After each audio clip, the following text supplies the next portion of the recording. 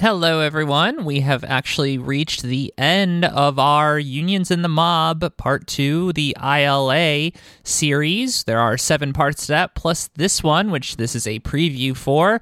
And we're going to be talking about the movie On the Waterfront, which is a movie, it's critically acclaimed. I personally didn't like it, but also there's lots of stuff to talk about. So if you want the full thing, you can become a patron at patreon.com/workstoppage. It's the only way that we get any money for doing this project, which takes a lot of work.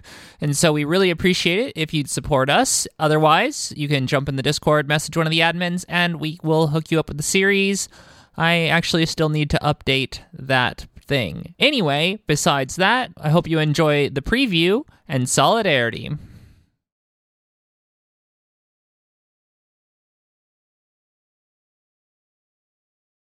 Yeah, just to sort of frame this, if you haven't listened to the 7-episode series we just finished on the history of allegations of corruption and mafia involvement in the International Longshoremen's Association, the ILA, I definitely recommend you check that out, or at least the first 2 episodes, where we talk about the period that led up to the era that this movie is portraying.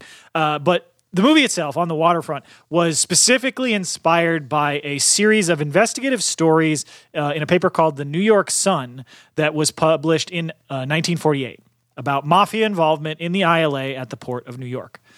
The series eventually went on to win a Pulitzer Prize the next year in 1949 and was widely seized on by politicians, businessmen, and their captured press outlets as proof of the inherent immorality and corruption in organized labor. The investigative series helped inspire the 1951 formation of the New York Crime Commission to investigate crime in the Port of New York, eventually leading to the formation of the Bi-State Waterfront Commission, which we discussed extensively in the ILA series in 1953. The film's director, Elia Kazan, intended the film to be a response to those who had criticized him for betraying fellow Hollywood workers to the House Un-American Activities Committee during the height of McCarthyism, when he testified that 8 of his fellow workers were communists, ratting them out directly to the hive of reaction in the United States. The film's portrayal of collective organization of workers as always being for dishonest, extortionist purposes unsurprisingly reveals far more about Kazan than those he was attacking. Kazan was, at the time, and is still in some spaces, rightly considered to be a rat who sold out his friends to an oppressive government witch hunt. And actually, to speak to that, I do actually have the opportunity to play one of my favorite clips from director Orson Welles, where he directly addresses this topic. Elie Kazan said that it was not easy in America to raise funds to make film on Puerto Ricans, and that in that case it was not easy to find money to make such a film. Chère mademoiselle, you have chosen the wrong metteur en scène. Vous avez pris le mauvais metteur en scène. Because Elia Kazan is a traitor. Et parce qu'Elia Kazan est un traître. He is a man who sold to McCarthy all of his companions qui a vendu tous ses compagnons à McCarthy at a time when he could continue to work in New York à une époque où il at high salary. À une époque où il pouvait continuer à travailler à New York à un très haut salaire.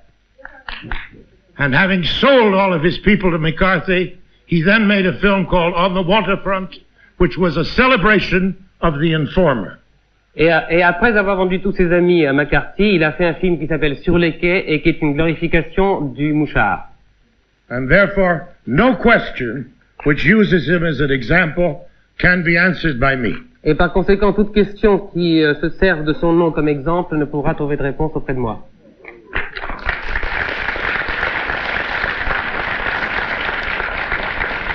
I have to add that he is a very good director. Je dois ajouter que c'est un excellent metteur en scène. I have to add that he is a very good director. Orson was like, understandably, a lot of people had beef with him, but goddamn, he was a real motherfucker, wasn't he? Well, it's one of the things, like, Orson Welles was so self-assured that he was like, I am one of the greatest directors of all time, to the point, of sometimes very haughty statements. That I feel like that gave him like the position where he could just be brutally honest about everything. I've never seen a clip of him holding his tongue. I'll say that. Yeah. So for other people who are not movie buffs like me, what movies has Orson Welles done? So Orson Welles is considered one of the greatest American directors of all time. Most of the movies that he's famous for are from, an earlier period. They're from the 40s, they're from the 50s, they're from the early 60s. So, a lot of our audience may not have seen his stuff, but you may have heard of the film Citizen Kane. Even if you haven't seen it, you may have heard it referenced as one of the most famous movies of all time.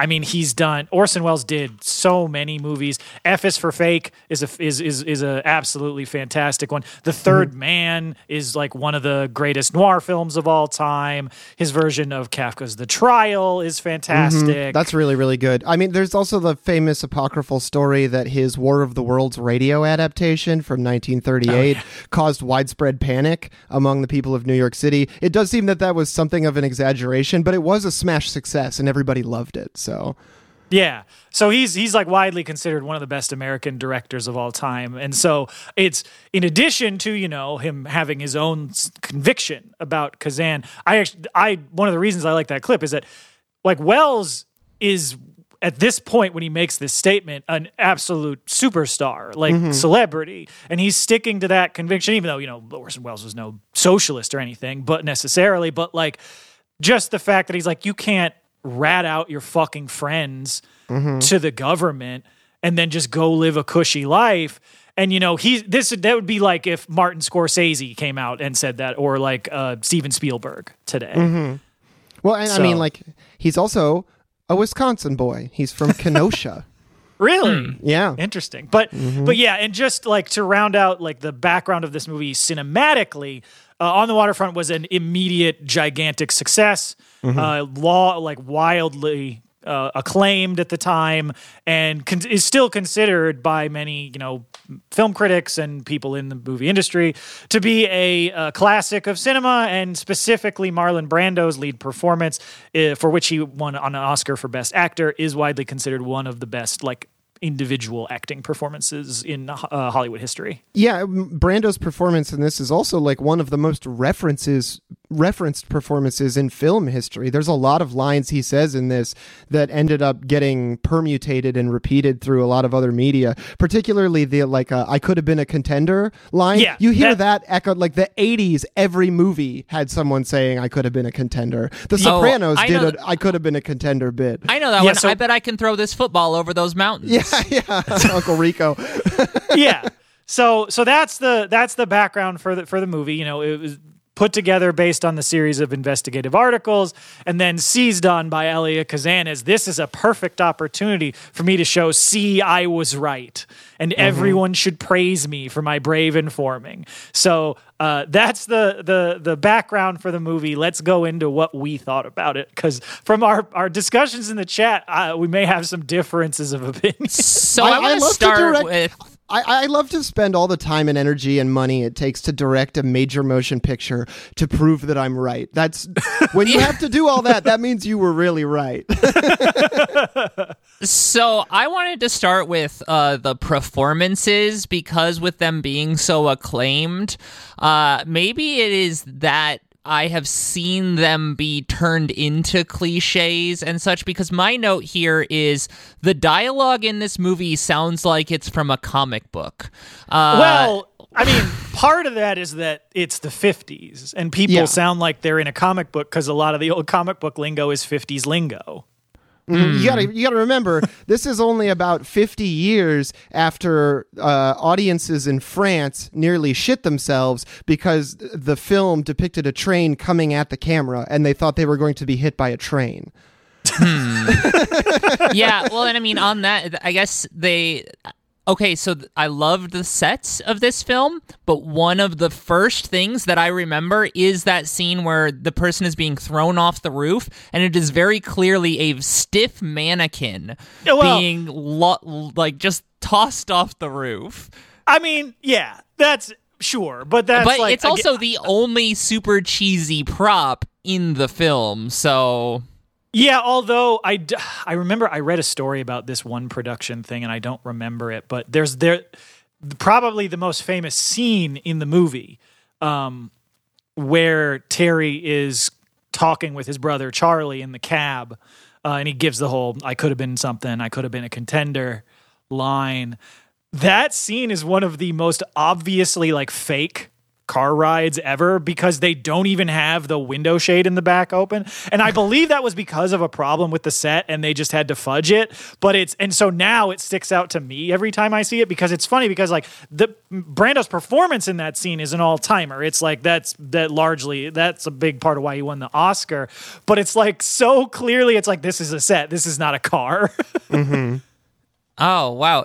Actually, I think I missed that. Maybe I'm not that observant, but I guess, like, I was thinking of, like, the bar or even, like, the houses, they're decorated really nicely, and they're all different and have, like, kind of their own character. I thought that was pretty good. Yeah, well, I think it's kind of odd that Brando, and I know he was already like a star at this time. He was a name, but it's odd that his performance is the one everybody lauds because the villain makes the picture, and the guy who played Johnny Friendly did a fabulous job. He is so good. I would love to see him play the CEO of a shipping company or another character that I could really sink my teeth into fucking hating.